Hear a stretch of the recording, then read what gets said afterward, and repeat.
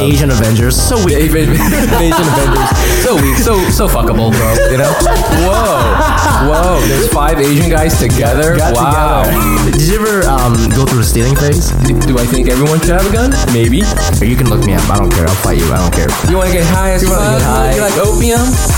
Hey, what's going on, everybody? Welcome to Asian Not Asian Podcast, the podcast where 2 Asian guys not from Asia talk about American issues no American cares about. I'm your host, Fumi Abe. I'm Mike Nguyen. And welcome. This is our 56th episode. If you are listening on iTunes, Spotify, SoundCloud on your phone right now, please take a screenshot and post that shit on the Instagram and tag us at Asian Not Asian Pod, and we'll retweet it if it's a nice thing. Yeah, if you say a mean thing, we'll probably also retweet it or regram it or whatever. Probably gonna cry. And also leave us a review on iTunes if you're listening to that right now. Please do that. That'd be great. Yep. And also a quick shout out to our network, Listening Party and Canal Street Radio. So check out those guys at Listening Party Presents and at Canal Street Market on Instagram. What's going on, man? How are you? I'm good, man. I've been we've been busy. Been busy. Yeah. We were a lot of stuff out late doing stuff. Yeah. You've been doing a lot more shows. That's good. I'm so happy for you. I'm trying to impress you, and now that I've been doing it, I'm like, why am I trying to impress Fumi? I'm like away from my wife all the time now. I'm like, this is all Fumi's fault. Yeah, your wife hates me secretly, and I'm okay with it. Openly, yeah, it's not I know. a secret. I had a that's right. She sends me hate mail all the time. I had a weird show experience this week that I wanted to share with you because I know you've had a bunch of them because you're a weird comedian. Okay, so this is I think this is my fault, but the whole experience was just very surreal because we never think about it as like POC comedians. So like I was working on a bit.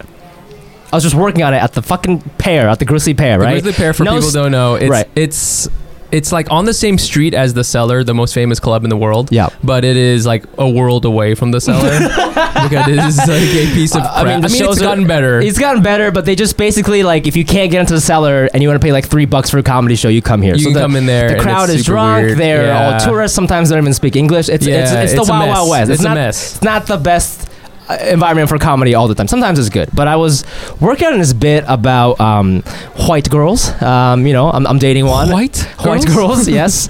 And I just had a personal experience where my girlfriend, she was very greasy, and I was just trying to talk about white girls being greasy. And before I did this joke, I just took a survey. I was like, am I allowed to? I know this is gonna sound offensive, but I just wanted to, quick survey to anybody who's ever dated white girls. Like, is this a thing that I can talk about? And some people are like, yeah, it is a thing. And this one guy was like, he got real mad. He's like, no, like that's racist. That's not a thing. White girls are amazing. Was he like an American guy? I think he was an American white guy with like that classic like alt-right haircut. Got it. Yeah. I thought maybe. No. Oh, okay. He looked like Richard Spencer kind of type. Oh, here we go. But I thought he was just trying to be funny, so I just started doing it. White girls are amazing. And I just he said white girls are amazing. Oh my god. I was so scared at the time. I didn't even realize how funny that statement was. So I did the bit or whatever, and it like got some laughs. And I'm still like working on it. It wasn't perfect. It's fine. But when I got off and the host went on, he started complaining again. To the next comic? To the host. He was like, what is this, man? He's like, you're just going to talk shit about white girls this whole time? Aww. And the host was like, trying to calm it down. And I felt really bad, because, like, I think we all have jokes about, like, kind of teasing at, like, white culture here and there. Yeah. And then, like, most of the time it's justified just because, like, we're coming from an educational standpoint. It's like, hey, this is, like, something shit that happened to me, and I want to, make light of it, make fun of it to kind of get over it. But sometimes people get offended, and I actually pride myself on being a non-offensive comedian. Like I've rarely had people say my material is offensive, but this wasn't really worked out, so like it's very possible it hurt some feelings. Well, I mean, fucking white people are sensitive about race, dude. They're the most sensitive about race. You think so? Absolutely. Like that in the way that they don't want to talk about it sometimes at all. Like anything you bring up about it is going to be like, so for my story, I did a terrible show and to be fair, I was doing terribly, and I did one of my best jokes, which is about how black teenagers like how I dress. Yes. So, and as soon as you bring up, sometimes as soon as you bring up black, just the word at all, people are gonna get like, what are you saying? You know what I'm saying? And this lady was like upset about it. Black people are never offended about race jokes ever. They're because like Well. hold on here. Well, it depends on the content. Hold on here. Yeah. No, they don't get offended about talking about it. Oh, right. They don't get offended about like, can you bring up race? Matter of fact, they're probably like, oh my god, finally someone's talking about it. Yeah. You know what I'm saying? I don't know why I said in that voice, but like, you know, we're gonna edit that out and put an Asian accent on it. But you know, sometimes people just like get real stiff about like that sort of thing, and they get, you know, like, oh, well, you know. So I think, you know, I think definitely, you know, that's the game, baby. I know. Well, you know me on this podcast. I'm always trying to protect white people on this podcast. We do protect white people a lot. Yeah, on this podcast. Yeah, we do. Why? Well, you know, we want more listeners. You know, I think that's. Well, you know, like, I mean.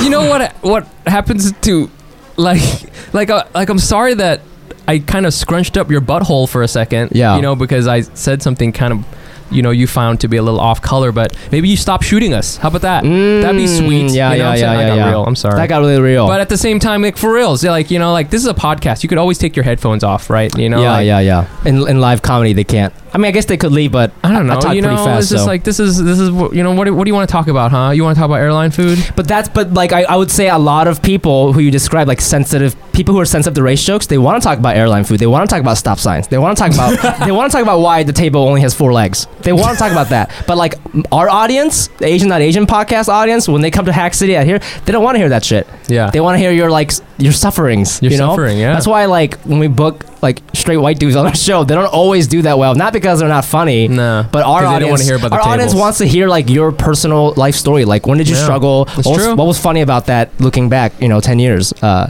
what I mean? So, anyways, I'm probably gonna stop doing that joke about white girls being greasy because very offensive. But also, I'm very greasy. So yeah, you're also greasy too. I'm super greasy. Everybody's greasy. Are you not greasy? No. You know what I'm it very is? Clean. Is this one of those like civilized Asian things versus jungle Asian things? I think so. Where I'm real greasy. Your earwax is different than mine too. Yes, my earwax is different than his, and we did a study. Yes. Well, enough about earwax. Let's. Oh, you know what? Before we start the show, we have to do our little Patreon game. Yes. So, listeners, we always give a shout out to our newest Patreon subscribers. So, if you're not a member, please check us out at patreon.com/AsianNotAsianPod, and you can have access to bonus content. So, here are the newest subscribers for this. We got Katie Wong, Chinese. Zhang Nguyen. Whoa, this guy's mad. This guy's mad Vietnamese. My cousin's name is Zhang. Zhang? That's like a cool like rap name. I like that. Yeah, or like a Chinese wing store.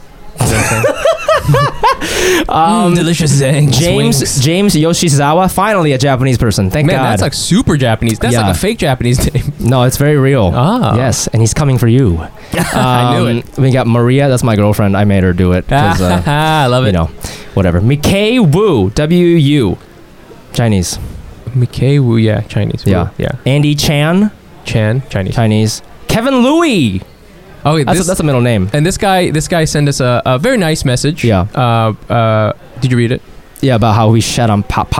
Yeah. Fair point. And then he was like, "You'll never guess what kind of race I am." I think he's Chinese. You know why? My friend, his name's Louis. Also, Ooh. It's a weird thing where sometimes L-U-I is spelled L-O-U-I-E. Like Louis, like Louis Anderson. Yeah. It's a real clever Chinese trick. that they try to assimilate. I like it. Okay. And then finally we have Mei Li NGO. Mei Li. See, this kind of tripped me up because Mei Li, that sounds Chinese, but Ngo is a Vietnamese name. Well, perhaps a Vietnamese Chinese person. Oh. Yeah, they got those because of history. Yeah. So listeners, again, please check us out at patreon.com/AsianNotAsianPod, and you get a shout out if you donate to our show. All right, enough with this bullshit. Let's get into the show. Let's do it. Our guest today, we are so excited to have her. I can't believe we hit her up on DMs. I can't believe she responded. I can't believe. I honestly can't believe that she's here. I didn't think you were actually gonna come. For like we seriously thought that you weren't gonna come. We had on like we were like it was like a first date, and we were just like ready with our flowers, and we're like, we had combed our hair and shit. And then the waiter's like, "Sir, would you like another glass of wine?" And Alex like, "She's coming, okay? She's coming." So I just want to go over who she is. So she's the founder and executive director of the nonprofit organization Period, which is a youth-run organization that focuses on menstrual hygiene, which she founded at the age of 16 and is now the largest youth-run NGO in women's health and one of the largest, fastest growing ones in the U.S. She's the author of the book Period Power, a manifesto for the menstrual movement. She was on Team Vogue 21 under 21. Mm-hmm. That's the hardest one to get, I think. I'm trying to go for that 30 under 30, almost 30. So if you know any writers, please DM me. Yeah, I'm trying to be successful before I die. That one. Still a live list. She had a TED Talk. That's pretty dope. Yeah, that's cool. And she was just at South by Southwest, which is something that we're trying to do. That's right. Soon. That's pretty dope. So, hey, man, let's give a warm welcome to the very accomplished Nadia Okamoto. Yay! Thanks for being on the show. Of course. Thank you for coming. I know you had some train troubles, but I really appreciate you making it. Yes. Well, it's so nice to be back in Chinatown. I haven't been here for a little while, but I grew up near here, so I feel this sort of like homey sense. Really? Where? Yeah, so I grew up on Canal Street, I think. What? Or right on Canal and Broadway. It was at 365 Broadway, I think. What year was this? This was a long time ago, like age maybe like 7 to 9. Yeah, so a long time 2004 or 5-ish, something like. I have no idea. Yeah, until 2007 about. Yeah. Wow. Yeah, so it was interesting because I went to PS 234, which is right downtown as well. And so this is sort of where I grew up. Yeah.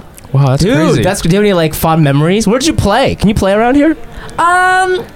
Not really. Like, I remember even at the playground we weren't allowed to really have a playground at school because of the like potential injuries. So our field / where we had recess was just a huge field of concrete. Just concrete. Yeah, and they used to give out hula hoops, and then I remember when I was in 2nd grade they took away the hula hoops because people were like getting hurt with them. So we literally would just be in concrete like playing tag. So just like a whole thing of concrete, like the little groups like doing, duck goose. So it's like you're like in jail. Yeah, but it was super interesting because then we moved to Portland, Oregon, where it was completely different. Like lots of green, lots of trees. And I remember like when I first moved out and they were like, okay, go have recess. There was a playground and I did not know what to do with myself because I had never played with one in school ever. You were just so used to like going to the yard and doing a bench press. Yes, exactly. Yeah. Well, I was a really bad kid when I lived in New York because I think my parents were fighting and I lived in Chinatown kind of before it became what it is now. Yeah. And I remember. Was this a bad neighborhood? It wasn't a bad neighborhood, but the kids who still lived here were very misbehaved. I'd say that because it was turning into what Soho is now. But I remember I would get suspended regularly in school. Yeah, and I was such a different kid. Like I literally we had a little like what we called a gang in PS234, and we would get into fistfights. I don't have real front teeth because I got them knocked out. Really? Let me see. Wait. I was a fucking bad kid, and it was totally. And I was like the kid where like my friends who were girls would be like, oh, my mom says, you probably have a hard life at home because of how you act. Like I was not a good kid and I would get sent to the principal's office on a daily basis for fighting. Yeah, for fighting, for insulting. Yeah, and I would only wear like I just wanted to wear Air Jordans, big basketball shorts, and like oversized shirts. Like I was such a different kid in New York. Dude, that's the thing still quite oversized. That's the thing about New York kids is they have such a different experience than like going to school in the suburbs. Like you probably didn't have tetherball, you didn't play wall ball, No. You're out there beating up bitches, and that's crazy. Yeah, you grew up really fast. Yeah. What's funny is that that they were like, these kids are so bad, but let's not give them hula hoops. Like, this is going to be too crazy for them. Let's just make sure they just beat the shit out of each other still. Oh my god. So I went to like a rather wealthy school, right? Not like a super like I was at rough PS 234, which is like right next to Washington Market. So considering the demographic, it was really interesting because I remember my school bus was me and like the other Asian kids who lived in Chinatown, right? And like and then a mix of like kids who lived on Wall Street. Like it was a super interesting so mix. In between. Interesting. Yeah. So are you Chinese? So I'm half Japanese for sure. Okay. Yeah. And then this is actually something I'm still figuring out because I know my family is half Chinese. Like my mom's side is Chinese, but they're from Taiwan. Yeah. So I don't know. I actually still struggle. Like, do I say Taiwanese or Chinese? Because I think they say Chinese because I know everyone Taiwan's ethnically, but I actually have no idea. Yeah, I'm very disconnected from my Asian background. Very interesting. Do you speak Japanese? No. Wow, really? No. Yeah. Your parents, are they like second, third generation Asian Americans? So my mom was born here. My dad was born in Fukuoka in Japan. Oh shit! Oh, wow. Damn, man, I was hoping I could do some Japanese with you, but no, I wish. Damn. Well, instead we're just gonna beat the shit out of you for me. Take this hula hoop. No, I'm married, and I don't really have contact with my grandparents anymore. Gotcha. So my family really has become just me, my mom, and my sisters. That's so interesting. So I like cannot name a single Chinese holiday beyond or Asian holiday beyond like Chinese New Year. Like I don't know. Right. You don't get like otoshidama and stuff like that. You know what I'm talking about? Little like New Year's money. Oh no! I mean, I know what it is from like TV. Oh my god! Yeah, like I'm very. Yo, you like straight up Fresh Princed yourself, dog. It's like you like grew up in the rough neighborhood, and they're like, we got to get out of here. And we went to Portland, Oregon. And Portland is the whitest major city in the U.S. Oh, right? Yeah, totally. So it was definitely a big culture shock in terms of like growing up in Chinatown for a little bit, and then going to Portland, Were Oregon. you still beating up kids over there? Were you still running? No. Did you run the school? No, so I ran the school when I was in New York. Like I definitely I was the kid who like all the teachers knew about, but like not as in a good way. Yeah, but the interesting thing is I was always really good in school, no matter what. Like I was always really good in school. But then and that's why like there's so many reasons I should have gotten expelled. Like I remember I brought a box cutter to school once. Oh my God. And I was showing it to all my guy friends, and they were like, you should be expelled. And my teachers were rallied and kept me in school because I was a really good student, right? So but as soon as I moved to Portland, I was complete opposite. I grew my hair out because I had like a fucking short bowl cut. But I grew my hair out. I started wearing dresses. I like would never broke the rules. I was always very teacher's pet as soon as we moved to Portland. Why did you make that change? Yeah, I mean it definitely wasn't conscious, but I think a lot of it was the change in my family home life. Like I think when we lived in New York, it was very tumultuous and chaotic, and my dad was very abusive. And as soon as we moved out to Portland, it also wasn't like that's not how you gain respect in Portland. In Portland you gain respect for being more progressive, and like keeping your poop in your own yard, but like loving nature. Like suddenly I would tell everyone like I love camping, even though I really didn't. Like it was like you like even in high school, I remember the cool kids were the ones who wore Teva sandals and like went rock climbing. And in New York, you gain respect by hitting each other and like So it was having box cutters. So it's just a different culture. Yeah. So I think that was just the change. Yeah. Dude, that's insane. Do those teachers know who you are now and how you start a nonprofit and stuff like that? Because if you're hitting people, they probably never thought, oh, this person's gonna help the world. Yeah, and I think like my mom is really good friends with my kindergarten teacher, and I know that they joke about how like when I was younger, these just horror stories of I would walk down the hall and the kids would be on the line and they would slowly fall behind me crying because I said something mean, like you're fat, like your mom died, like just this really some people. Yeah, and they tell these stories and they're like now they see that I'm doing like social justice work and all this stuff, and I actually after I gave my TED talk, I have like weird things about like success in my own life. Like whenever I get a success, I feel really sad and like apologetic. Why? I think it's an imposter syndrome or like not really knowing why it's happening. But I remember I gave my first TED talk and then like did not really celebrate, but the next day I actually went through the list of people that I really bullied in early elementary school, and I sent them messages and I said like sorry, and they all had sort of the same reaction. They were like, it's okay, I know you had a lot going on at home. Oh my god, that's so crazy. So you moved to Portland, and I watched a bunch of your YouTube videos. This is like a very key moment in your life, and almost like one of the reasons why you started this organization, which we'll kind of get into later. But tell us like what was that like when you kind of moved over there and you were a little bit financially unstable, right? And you were commuting to a school that was like very far away. Well, that wasn't right away after I moved there. So I moved when I was about 9, right? Okay. But it was rough. Like we moved out. We were pretty well off when I was in New York. My mom was in corporate law. I was born her first year at Columbia Law School. Wow. Okay. And my dad was an artist, and by the time we had left, he and my mom had started a really successful ice sculpting business, which is actually still really successful today. It's called Okamoto Studio. We were pretty well off, and then my mom ended up giving up a lot, and to kind of escape to better, more peaceful life, we moved out to Portland, Oregon, and we moved out with no home. My mom had like not really secured her job yet, and we moved in like to the basement of the one person we knew in Portland. Why Portland specifically?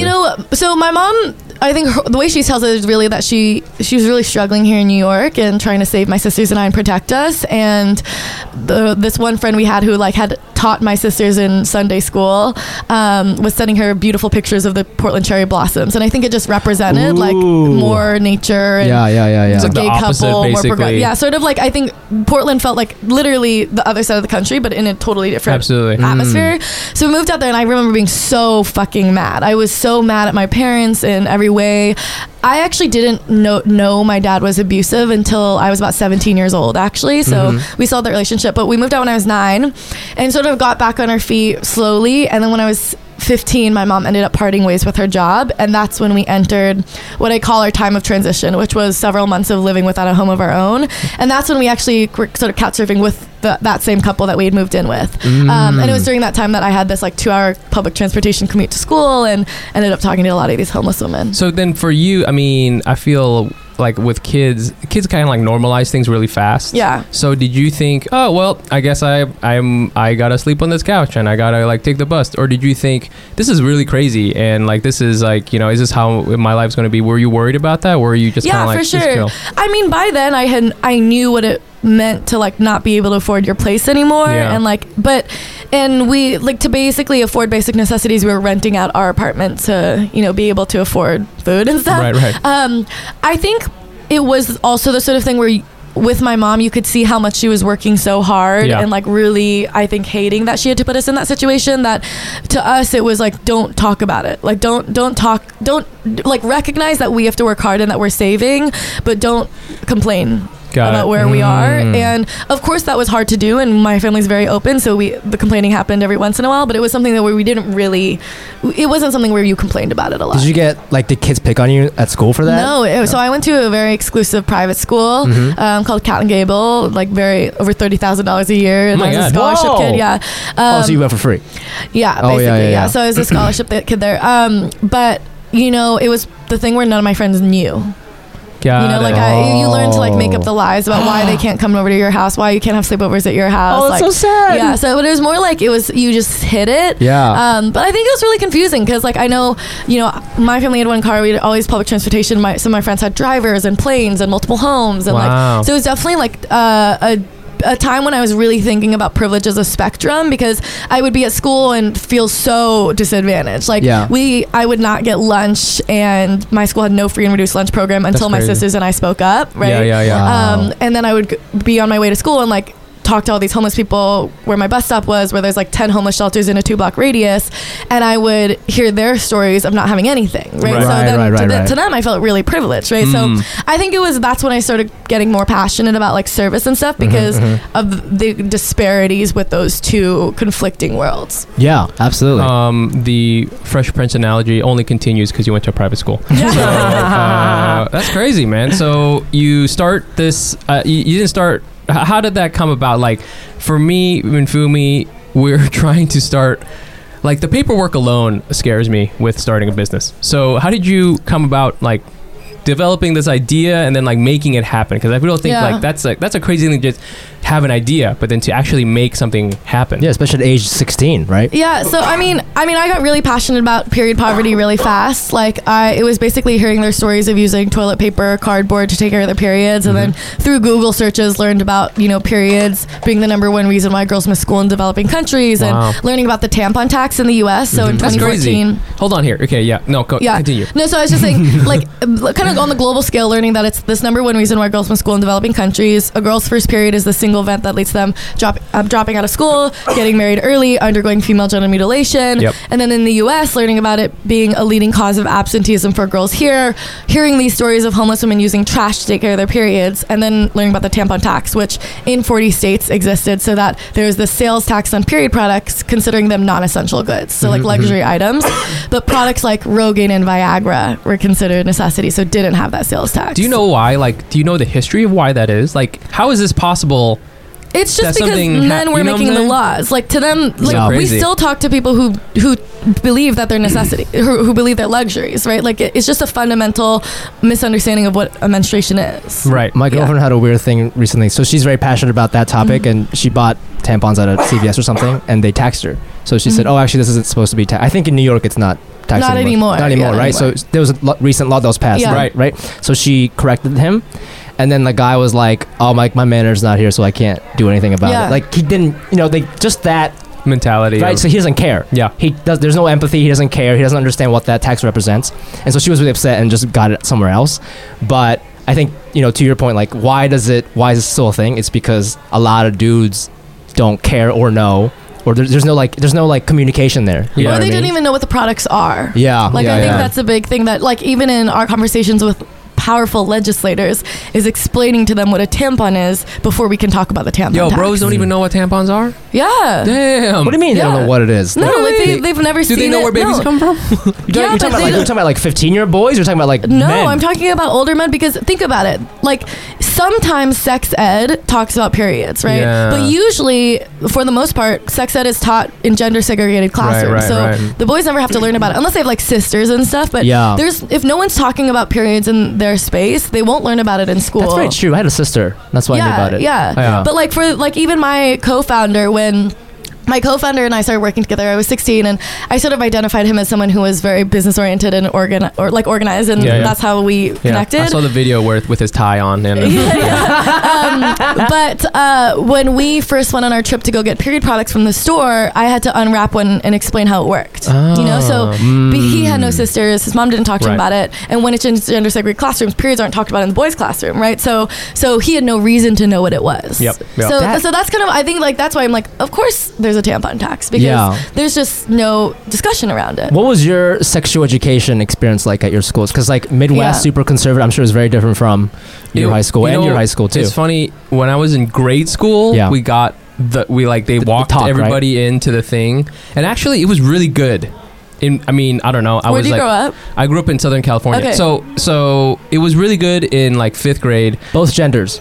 It was combined, and they did divide it eventually, but they did show all the boys a tampon, and they put it in water to show it got really big. Whoa! And everyone was like, "Whoa, this is crazy!" I love that. So that was, it was really cool, and just to this day, I don't know how everyone wasn't laughing when we were talking about penises. I'm sorry, that's a funny word. Right. Especially to a boy. Yeah, sure. Exactly. Yeah. But everybody was very serious about it, and it was cool. But then in high school, something happened, because then we had another talk in health, and we were like, fucking 10th graders, right? Yeah. And they gave us the really hard wait until you're married thing. Oh, Even as a 10th grader, I was like, this is incredible bullshit, right? Right. Yeah. And for some reason, 5th grade, fortunately, we got like a much better, very honest talk. And it was the school nurse. The school nurse was like, this is what sex is and all that stuff. So that was cool. But then later on, some like weird Christians somehow infiltrated my public high school. So that was more my experiences. Like in 5th grade we had the talk, but we were segregated, like you said. The boys got like our little goodie bag, which had like a deodorant, which like goodie Asian dudes don't even use deodorant. I don't know if you guys knew that. I've never used it, so I'm real I was like, I don't need this, throw it in the trash. But they like talked to us about like wet dreams and stuff like that. But they always beat around the bush, and like I remember we were allowed to write down a question anonymously and ask the nurse about stuff. Yeah. And so I wrote down, what is a wet dream, because I didn't understand what it was, because they wouldn't use the word sex, like they didn't want to, because it's still like a very conservative. I grew up in Ohio, just FYI. And she never answered my question, and I didn't really understand anything until like middle school health class, when they like got more into that shit. But they're more open about, I think educators are more open about sex than they are about periods. Absolutely. Even, right? Like I think that I remember I learned about periods from my mom at a very early age, and then got in trouble for telling everyone else what periods and sex were. Oh really? Yeah, but you getting in trouble, like even that concept is messed up. And all public schools, when you talk about sex ed or like bodies, you have to get permission slips, right, from parents to make sure that parents are okay talking about it. So in my school, in 5th grade, we were separated, but the girls, I think it creates this culture of then you only talk about periods behind closed doors, right? You don't talk about it in co-ed spaces, so it's not an open conversation,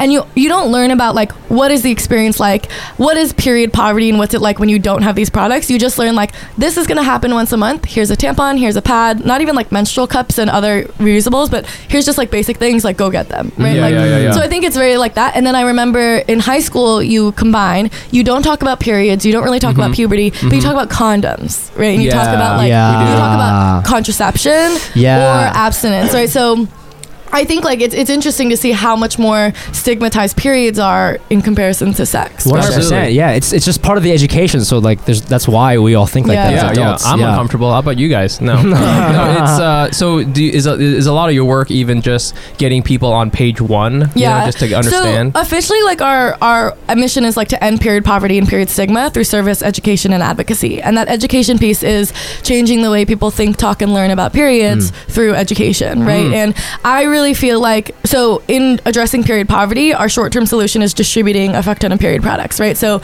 we've addressed over 500,000. That's the professional unit of measurement. A fuck ton. A fuck ton. That's the official. Okay. I believe that's 3,000 fuck tons. How many crates is that? About 17 fuck tons.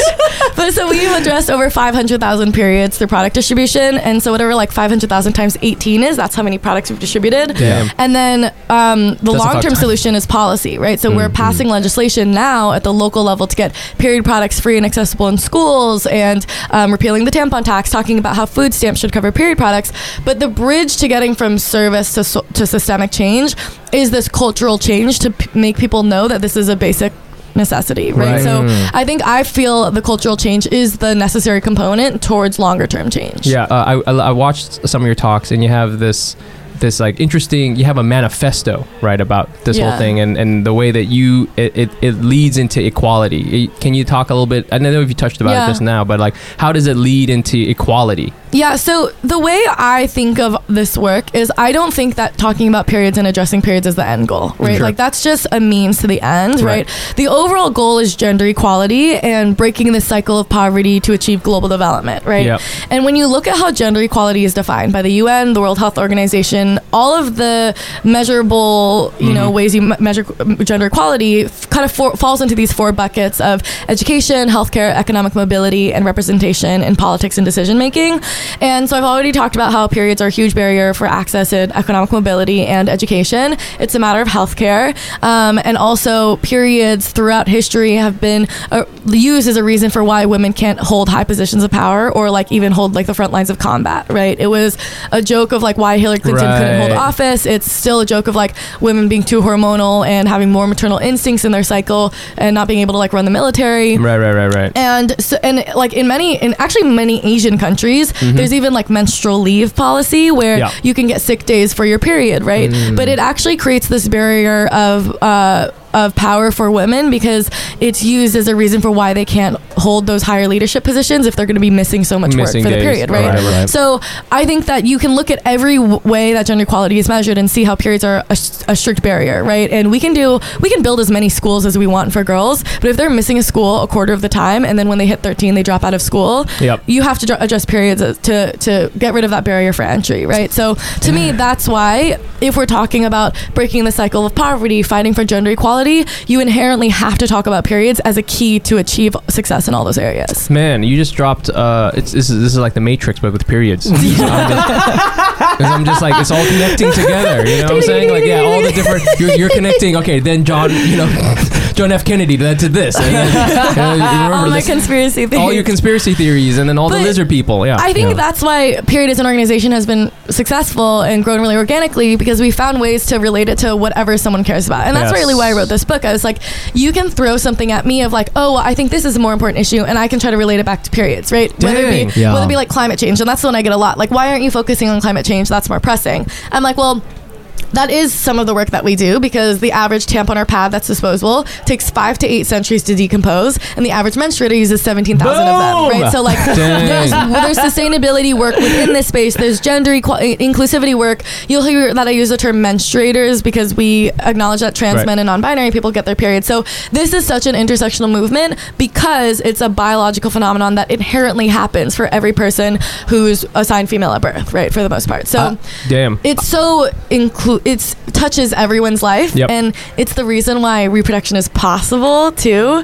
So that's why it is so intersectional. Go ahead. I love that you're so, I can feel your passion when you're talking about this. You're like Eminem at the end of the movie. Oh yeah. Just like, you're like a hype man. Exactly. Boom, equality, bam. Yeah. Little rabbit. I want to talk a little bit about you're very young. You're 21. Yes, right? And which is so lit. I just turned 21. Congratulations.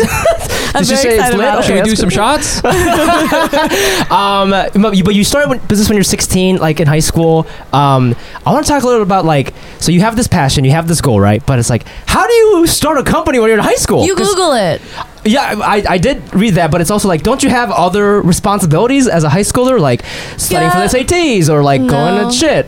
I mean, to be honest, I was very obsessed with work and like doing more at a really young age, because I think even elementary school was the way I got out of home, right? Like it was the way I got away from all the chaos and abuse at home. So I would like, I loved being in school. I loved being in after school. And when I was in high school, I did everything. I was in like 4 sports, did professional ballet, and then was in 16 clubs and leading most of them. I boys varsity baseball team. I was always very involved in extracurriculars, and I think starting a nonprofit was sort of just to tack onto that. And you know, it was really dangerous actually, because I got really obsessed with the work. Yeah. Because part of the reason I think I became so interested in activism was because it came from a really painful place, right? Like at 16, I was starting this nonprofit, but also getting out of a really abusive relationship where like sexual assault and rape were a really regular part of my life. And I think to have that be a regular part of your life and feel so powerless in that, and then have activism and extracurriculars where I felt very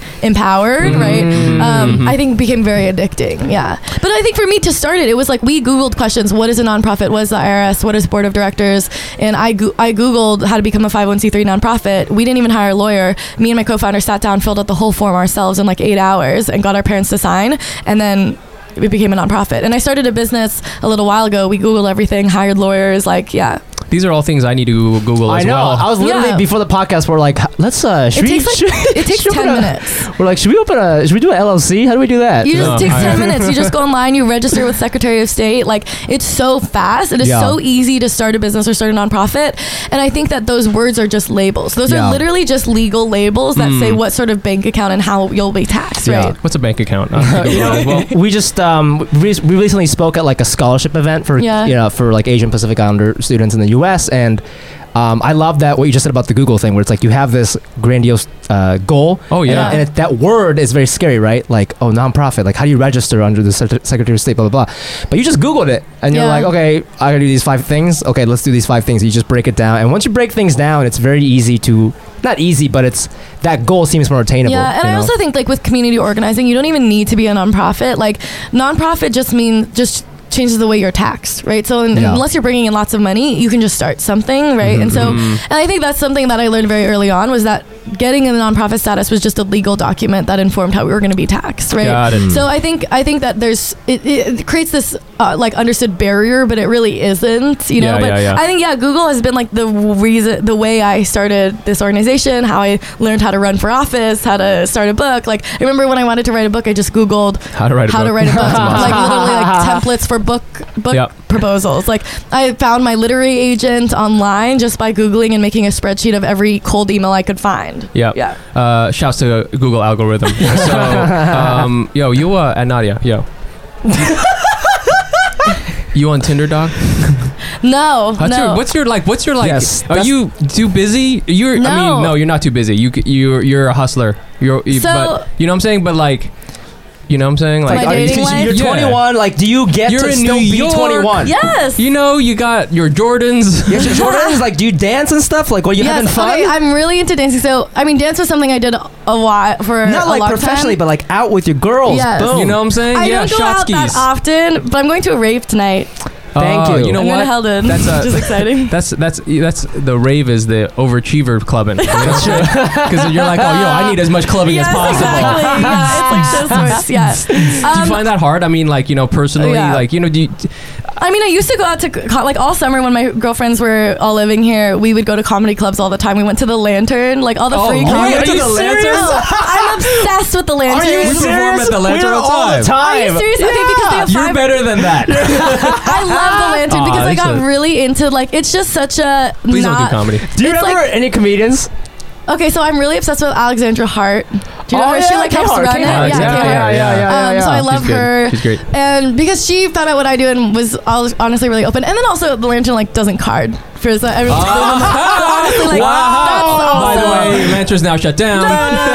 Yeah, because you just destroyed their business with your followers. I fell in love with the Lantern just because it was such an open. And I mean, most of the comedy is really bad, but yes, that's what I wanted to hear. And Nadia. also really racist. It is racist. Yeah, sure. Like me when I go up there talking about greasy white girls. But I love the Lantern. But I mean, I definitely go out, but I think it does get hard because I got really bored with going out, especially in college, because if you drink too much, you don't remember it, so it's useless. But also, I think as a workaholic, I would count the time that I was missing as an opportunity cost for what I could be doing. Right? So you could always be filling out more Excel sheets. Yeah, exactly. I think even when I'm going out, I'm like, I could be doing something more.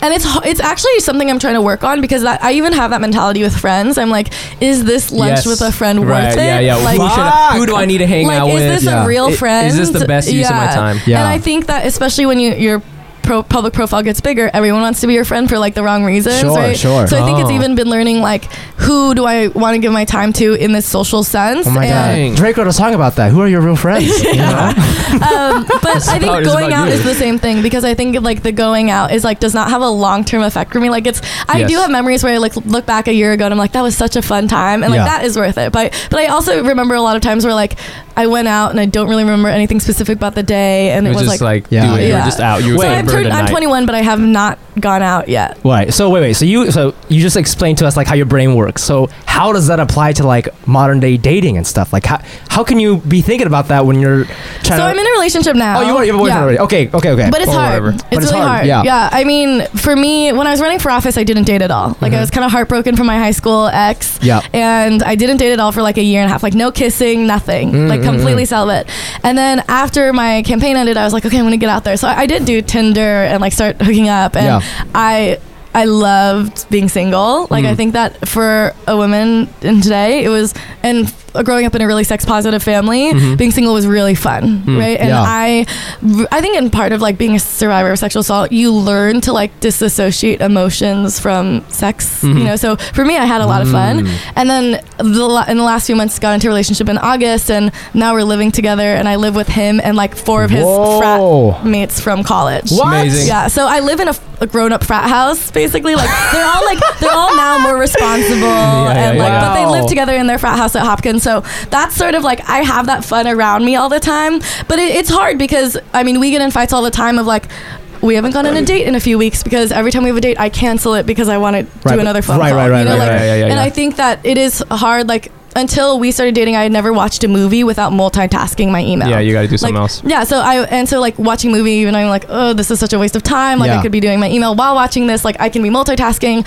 So and he feels that anxiety. So it's definitely like, it's hard. Yeah. But I think that it's like good for me right now, especially with traveling so much. Like having stability is really good for my like. I like that. Wait, that's what I say. I like that. What you consider living with 5 frat bros stability. It's like, oh, I'm so glad to be home, and they're just doing cake stands. Oh, I need this stability in my life. Holy shit! It's more simple because it's like it's familiar, you know. Oh, I love it. That's crazy. Yeah. But it is like he goes out a lot more than I do, and I think that like I definitely like am not part of that their culture in a lot of ways. Sure. Like I have been sort of on a few months of a tea break and not smoking as much and trying to like get on my shit because period, I'm getting ready to launch like a big national awareness campaign, so I've been trying to really stay on that. But yeah, it's like I think that it's a pain point. I want to wrap this up talking about Gen Z, man, because you're Gen Z. You talk about it sometimes. I also know you are like a chief brand officer for Juve Consulting, right? Which is a marketing firm that's run by purely Gen Zers. Yeah, I'm like the oldest person on the team. So Mike and I were both advertising professionals. He's a copywriter. I do like data stuff. And we've actually talked about Juve before. Yes, we actually didn't know what it was called. Yeah. It was in the New York Times. Yes. I don't know if they had covered it. But we just want to learn more about like Gen Z stuff, you know? I mean, all we know about you guys is that you guys love butt stuff and partying. That's all, but that's all we know. And it's like, can you make a marketing company based on those foundations? I don't know. You're about to say, of course? Tell us. So, I mean, I'm very passionate about Gen Z because I think that I think, first of all, we're very big, but we also think very differently from any other generation. Yes. And I know every generation says that, but I really believe that about Gen Z. But like, we're 26% of the global population. So we're the largest segment of a population in the history of the world. Yeah. Right? We're 46% of the total media audience. So when you think about where companies are marketing to, where brands are marketing to, where all this media is going, we're almost a majority of that audience, right? Especially, I think we are a majority on social media. But also, like, we're a generation that looks at the world and feels more individual responsibility for our legacy and solving the issues around us than ever before, right? Like, there's this sort of across-the-board frustration with the systems that govern us and what's around us, and feeling like we have a way to solve it, right? Like, I sort of think of it, I think the defining mentality difference between millennials and Gen Z is, like, millennials want a seat at the table, Gen Z wants to flip the table, right? Like, not only about being inclusive, but saying, this table and system is not working for us. Yes, like so my drunk dad. Boom. But I think there's that, but also there's a sort of this connotation of more inclusivity. So one of our nicknames is the plurals, right? Because we think not in terms of I and advocating for individuals, but thinking about us as a whole group, right? And thinking about what's best for us. And we are the generation that's rejecting labels and gender and race as social constructs. And one of our other nicknames is the genderless generation, because less than 50% of us identify as totally heterosexual or cisgender. Right? So there's these more connotations of inclusivity. And then even in politics, inclusivity plays a part in that too, because there's a study, I was actually at South by Southwest talking about Gen Z in politics. And we were kind of celebrating the study that just came out that said over 54% of Gen Z favor a socialist society over a capitalist one, right? And I believe that that's not because we understand what socialism is, but because to us socialism is social democracy, which is really, being inclusive for people who are more disadvantaged, right? So I think that there's this push of more inclusivity and being more innovative, and social media becomes like an extension of ourselves, not just a tool we use, but kind of like a part of us and how we express ourselves. And having a social media account and a Finsta and multiple social media accounts becomes a regular part of our lives. And like our average attention span is 8 seconds. And I think in those ways, I can't tell if you're bragging or being it's sad. Really amazing. Like it'll jump from ideas. Yeah. So I think that to me, Gen Z represents a lot of like what we have to do in terms of politics, in terms of how we brand ourselves, and that's why like social impact is a trendy thing for brands to do now. So so Juve has grown a lot, and we work at Affinity Frame from small companies all the way to Unilever brands, American Express, BET, NBC. So we're working with some big clients who basically hire us to like better understand Gen Z. Yeah, I love that because I do, you'll hear from millennials and people older than us are like, oh, these young kids are like so sensitive. Jared Seinfeld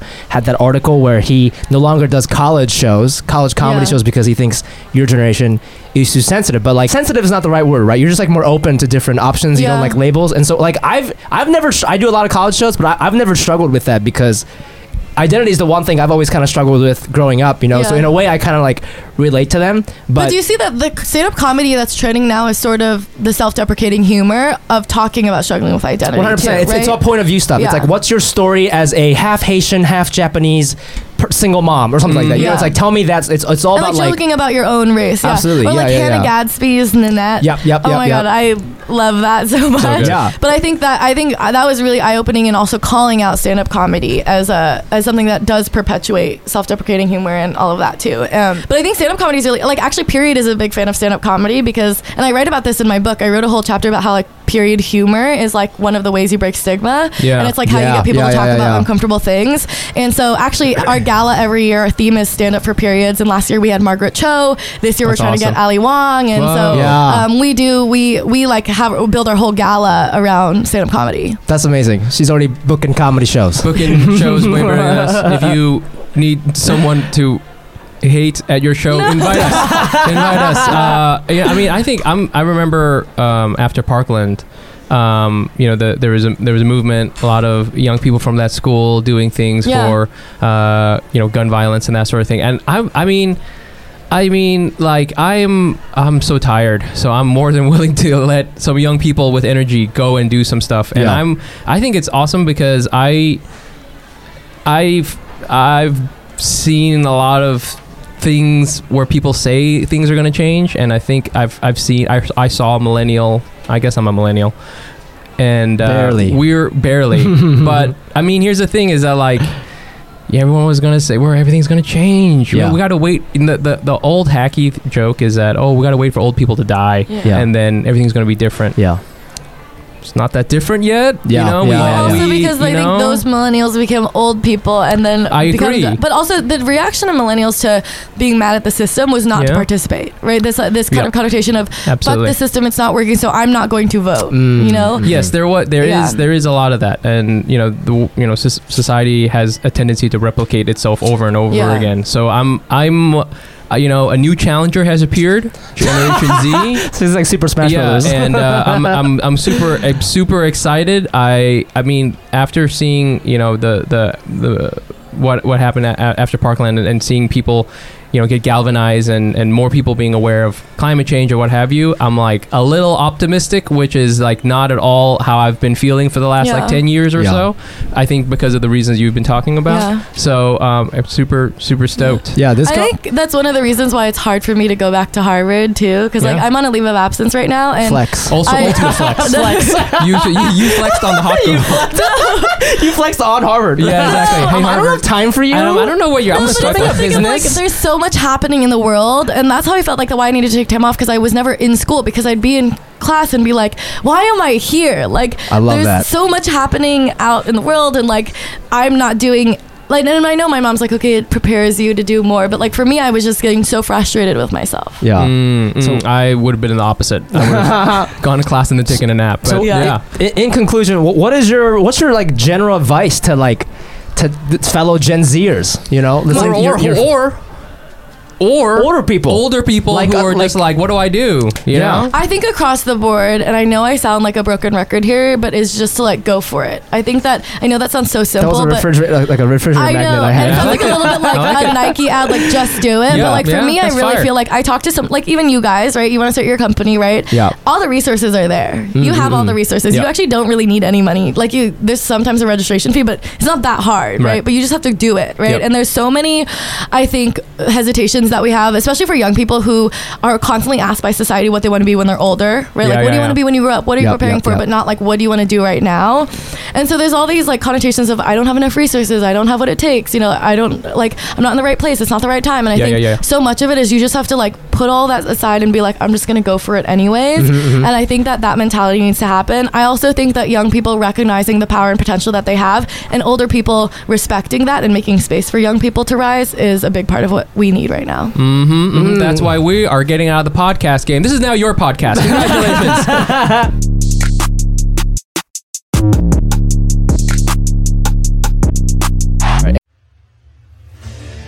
What makes a life a good one? Is it the adventure you have? Or the friends you find along the way? Maybe it's pursuing your passion while striving to protect, defend, and save what you believe in every single day. So what makes a life a good one? In the Coast Guard, we think it's all of the above and more. But you'll have to find out for yourself. Visit gocoastguard.com to learn more.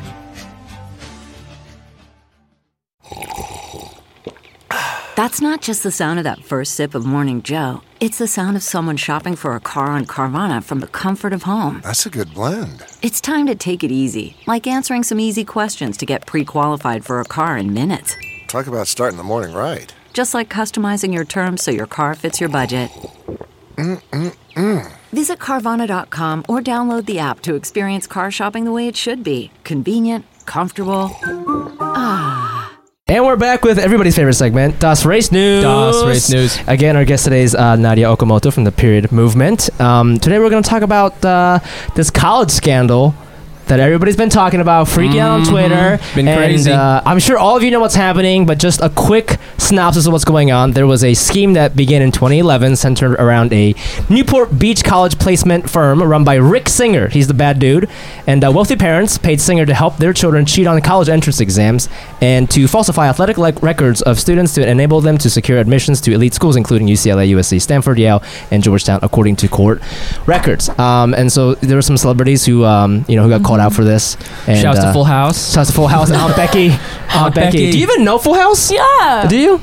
We watched it when I was in kindergarten. God. I'm surprised you even watched it in kindergarten because it's pretty old. Yeah. But you know, I mean, people are very, very upset. You know, because I think the argument is that these children took the spots away from like these hardworking middle class people who may have gotten in through just merit. Right. Know? So that's the argument. But I think from the Asian community, this was kind of funny because I remember when I first saw this, I was like, bro, you can't even get into USC like the traditional way. Yeah, you know what I'm saying? Yeah, some of them did like go, like name like bigger schools, but then like it was like Wake Forest. Wake Forest. I was like, was that worth $6 million? You're bribing your way into like the backup school. Yeah. That's fucked up, bro. I also, I don't know. I used to work in SAT prep, and I used to do all that sort of stuff, and like we were all on the up and up, and it was like totally, you know. But I saw, you know, it's expensive. You saw some bribes? No, I didn't see bribes. I wish. I saw a lot of, you know, you like get in contact with this like upper crust of people who have like a lot of resources on you. You know what I'm saying? Yeah. Like the fact that you could even just sending a kid to our regular SAT class is like, it's like $1,500. Yeah. You know, I mean, that's like a good chunk of money for, you know, for most families. And on top of that, if you had a tutor or, you know, there is some like college, whatever, you know what I'm saying? But then I feel like too, if you have all those resources, then you have like a whole other fleet of resources that could help your kid in other ways. Yeah. I don't know, for me, and then this whole college admissions thing is like, I don't know, people are really shocked because we keep thinking it's like a big meritocracy.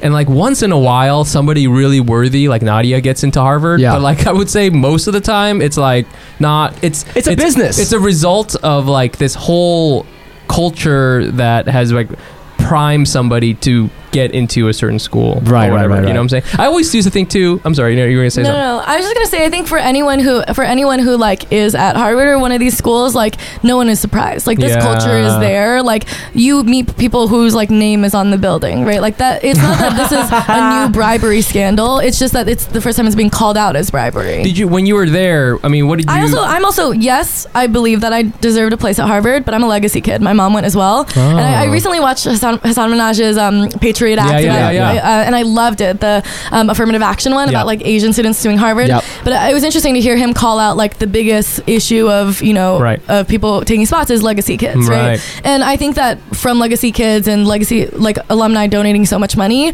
like that is a form of bribery in many ways, and I think that no one is surprised that this is happening. When you were there at Harvard, what was your take on like the, you know, that kind of, the student body there, I guess you could say, you know what I'm saying? Like, were people kind of like, you know, this is sort of how it is, or is it like, I deserve to be here, or? I mean, everyone has imposter syndrome of like, why am I here? But I think that you, like, Harvard does feel like a big long shot for a lot of people. Yeah. And you do meet a lot of students who have like perfect test scores, perfect grades. I did not have either at all, you know? And I think for me, I had that mentality of like, why am I here too, right? Because you could cut a bitch. Yeah. But I mean, I have friends who like did not write their college admissions essay, even from my high school, right? Whose parents who paid people to like write their college admissions essay or like help them SAT people. Like, I mean, I think it's an unfair system that like I could barely pay to take the SAT twice, right? And twice is a lot for someone who's low income. I'm on full financial aid at Harvard.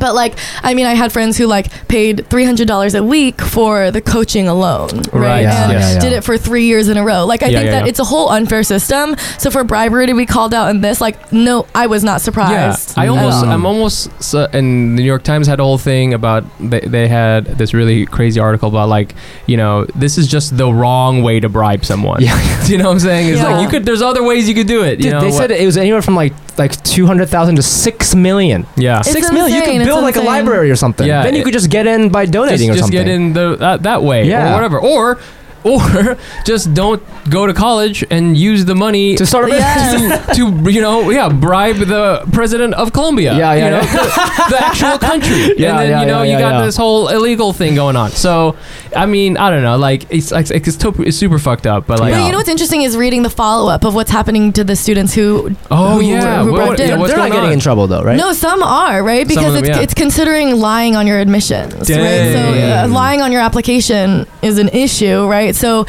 I don't think any decisions have been made. I was listening to NPR yesterday about this, but I think some students are being talked about their admission being revoked, right? Not on misbehavior, because you can't actually, it's not an issue of the honor code because it happened before they were admitted, but it's an issue of lying on your admissions. Wow. Can you imagine being kicked out of Wake Forest for that? Dude, I imagine if you get kicked out from Wake Forest, there's like a line of Asian moms just getting there to roast you. Boy, yeah, you are terrible. Wow. Well, I guess we'll just, I don't know, keep tracking this. I want to open a conversation about like this cheating thing, right? So like we all were in high school. We saw, I mean, going back to like, you had friends who wrote their, you had friends' parents who wrote their essays for them, right? I remember in 3rd grade specifically, we had like a science project, and this Indian kid, everybody else brought their science kit, and it looked like a 3rd grader built the fucking thing. Yeah. I built a volcano. It looked like shit because I was 9 and my motor skills were not good. I don't know. I'm stupid. But this one kid brought in like the best badass volcano, and I remember the teacher had to have a talk with the parent because it was very evident that his mom made it for him. Oh, I see. Yeah. And so I don't know. Like, what are your thoughts on like that kind of shit, anywhere from that to like people cheating on tests. I remember when I was in college or in high school, there'd be like somebody who took the class before would be like, would have the test, and I would like look at it and stuff. You know what I mean? Like, what are your thoughts on that? Yay, nay, gray area? I think it exists everywhere. I mean, it was at my high school too. Like, we had multiple exams canceled my junior year because people were pre-writing the answers and uploading them, so they would work on the test before because we all had the test. Yeah. And the issue is that it was math. Everyone did it. Yeah. Right? And it was so normalized. But I think another thing that's rising now is like the use of Adderall and how like people count that as academic dishonesty. So that was a big scandal in my high school as well in junior year, right? For like kids stealing Adderall, like their own Adderall, you know. But I think that it scales. I mean, I definitely was guilty of cheating throughout high school. Like, I mean, I had to withdraw from Chinese class for cheating my senior year after I got into Harvard, right? That's so there's a big W for withdrawal, right? Oh, shit. But they still let you in Harvard, though. Well, my school is just like, we'll withdraw. Like, it's a big W, right? Got it. But I think that for me it was so normalized, and which is awful. And the stakes weren't very high, especially in middle school. What happens when you get caught for cheating when you're in elementary school? Well, we had a friend, Brian Park. He went to a very prestigious school, and he just cheated on a science test by having access to a previous version of the test, right? And he got kicked out. Yeah, that's like, I think that's the thing with college is the stakes are much higher. Yeah, Yeah. Did you never even once looked at somebody's? I have a tremendous amount of honor. Yeah, I was gonna say, I bet you never cheated. I have a tremendous amount of honor in that aspect. Yeah. Those are like the two things. I'm kind of okay with, like, I could see myself killing somebody, but I would never steal. I don't know, it's weird. You would never steal? No, I don't like stealing. Well, I went through a big stealing phase. I can't shit on your company. Who the fuck is this person? Are you a rapper or something? Are you from the Bronx? No, my mom literally, I was sent to therapy for it because it was that mentality of like when you suddenly don't have money, you feel like you want things, and so I literally had to go to therapy because I felt like stealing things that I didn't need was like proving to myself that I could take care of myself, right? So I actually had like and I have a very addictive personality, so it was actually really dangerous because I started stealing things and I was very good at it, so it was, and I think I didn't have a lot of remorse for it, so it was something that I had to learn to have, like learning like this is not okay, this does hurt something, Well, I'm gonna keep my phone near me now. No, but that's okay. So this is the weird thing is when I was going through that phase, I would never steal from anyone. Someone you know. Someone I know, or someone other person. I would never steal someone else's. You steal from like a store, like a nameless entity. Chain, that's how it starts. A big capitalist corporation, right? Like, every criminal has a code, though. Everyone like does Dexter. I don't kill family. Okay, cool, Nadia. No, but that's the thing is, it's crazy, and I think that's why it's like in our I think it's sort of part of human nature. Like people figure out ways to game the system, right? Yeah. Like it is part of being competitive. So I think it's something that you learn and condition yourself to know is not okay. You know what we should do, Nadia? Is we should get some way to combine your kleptomania with period power. Yes. We should be stealing period products from the rich and give them the rich. If somebody rolls up, you can roll up right now into the CVS and just be like, these motherfucking products are mine. Fuck your tax. Fuck your prices. You know what I'm saying? Yes. I am now on your board. Thank you very much. That was amazing.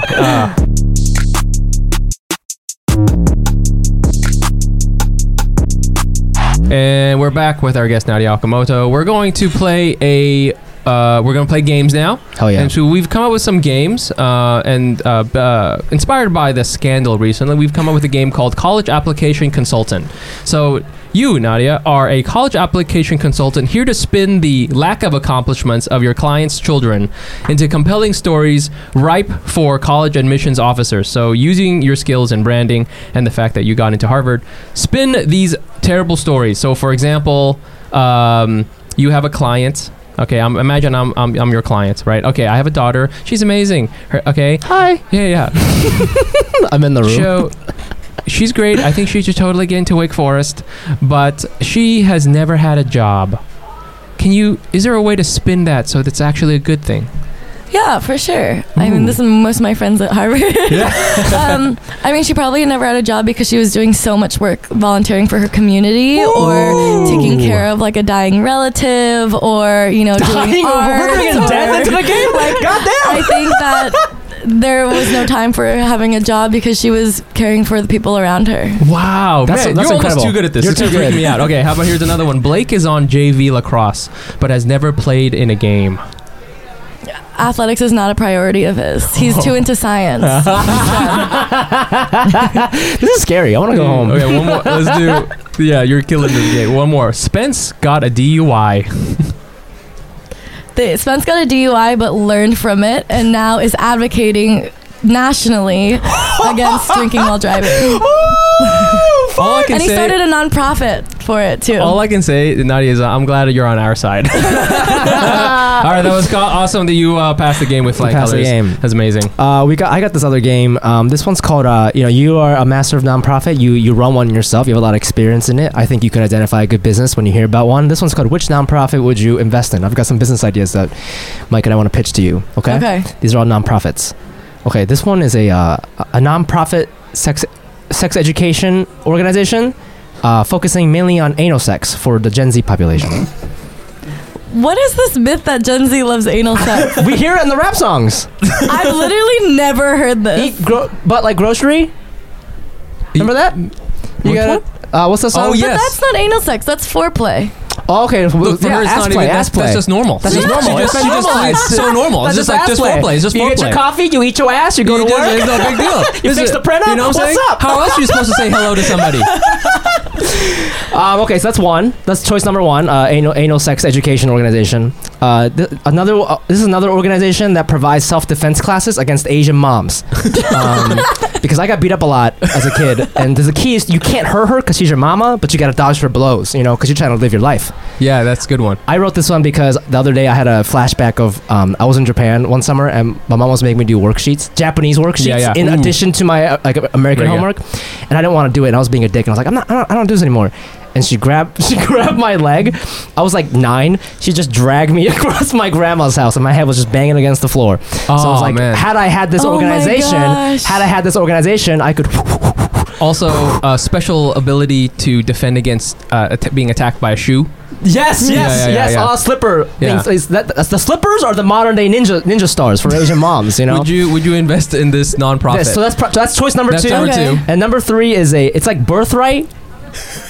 But we take white people to all the countries their ancestors colonized and make them work off the debt. Those are your 3 choices. Wow. This is Shark Tank, but for nonprofit. Yeah, what do you think? I think I would invest in the first one. See? Yeah, because but I think it's because acknowledging that kids are doing it and they should be safe about it. So the sex education is like, how to be safe and preventative about things. And I think that the second one, the issue is that I feel like having self-defense against your mom, if that's part of kind of the cultural upbringing, might provoke more violence. Oh, I might get too strong. And I think the third one already exists through volunteerism. Oh, that's true. That's right. And it's a profitable industry. These rich white kids pay money to go work and make houses in countries their ancestors colonized. Might as well make money. It's a genius system because their ancestors destroyed the houses and then they get to go and build houses. Yeah. See? And it keeps going. I already had a marketing plan for this. I was gonna market it like Firefest. Have hot girls in poor parts of Thailand. Yeah, exactly. You know what I'm saying? And they're all like, help me build this house. Don't you think that already exists? Haven't you seen something like that? You know what I mean? I think that nonprofit, it could be a more strong business, more profitable business. I love this. She's like, you're not original. No, you know what she's saying, that this shouldn't even be a nonprofit. This should be for profit. Yeah. That business mentality. So that's great that you're an advocate for ass play. That's good. That's good to know. Fantastic. Let this be on the record.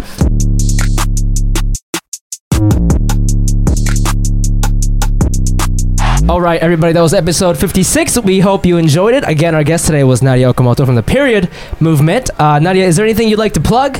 I would just say you can stay updated with me at Nadia Okamoto on social or at Period Movement with that work. And you can find my book, Period Power, anywhere books are sold. Amazon is easiest. Hell yeah, dude. And then you can also find us on social, as she says, at Asian Not Asian Pod. And you can also find me, Fumi Abe, at the Fumi Abe. That's TheFumiAbe. You can find me on Instagram at Nice Pants Bro, and I don't have a book, so there you go. You can find that wherever books are not sold. You guys should write a book. We should write a book. We're going to. Wait, soon. actually, one of my book projects right now for my next one is about Asian American identity. Wow. Is it about straight Asian guys? Because we're really good at doing that. Where is it about boring ass straight Asian dudes with hoodies on? Because that's our angle. We also want to plug our Hack City show. We have a monthly comedy show that we do here at the Canal Street Market, 265 Canal Street, every third Wednesday. The next one is March 20th, so it's going to be 2 days. Oh. It's going to be 2 days. It's coming up.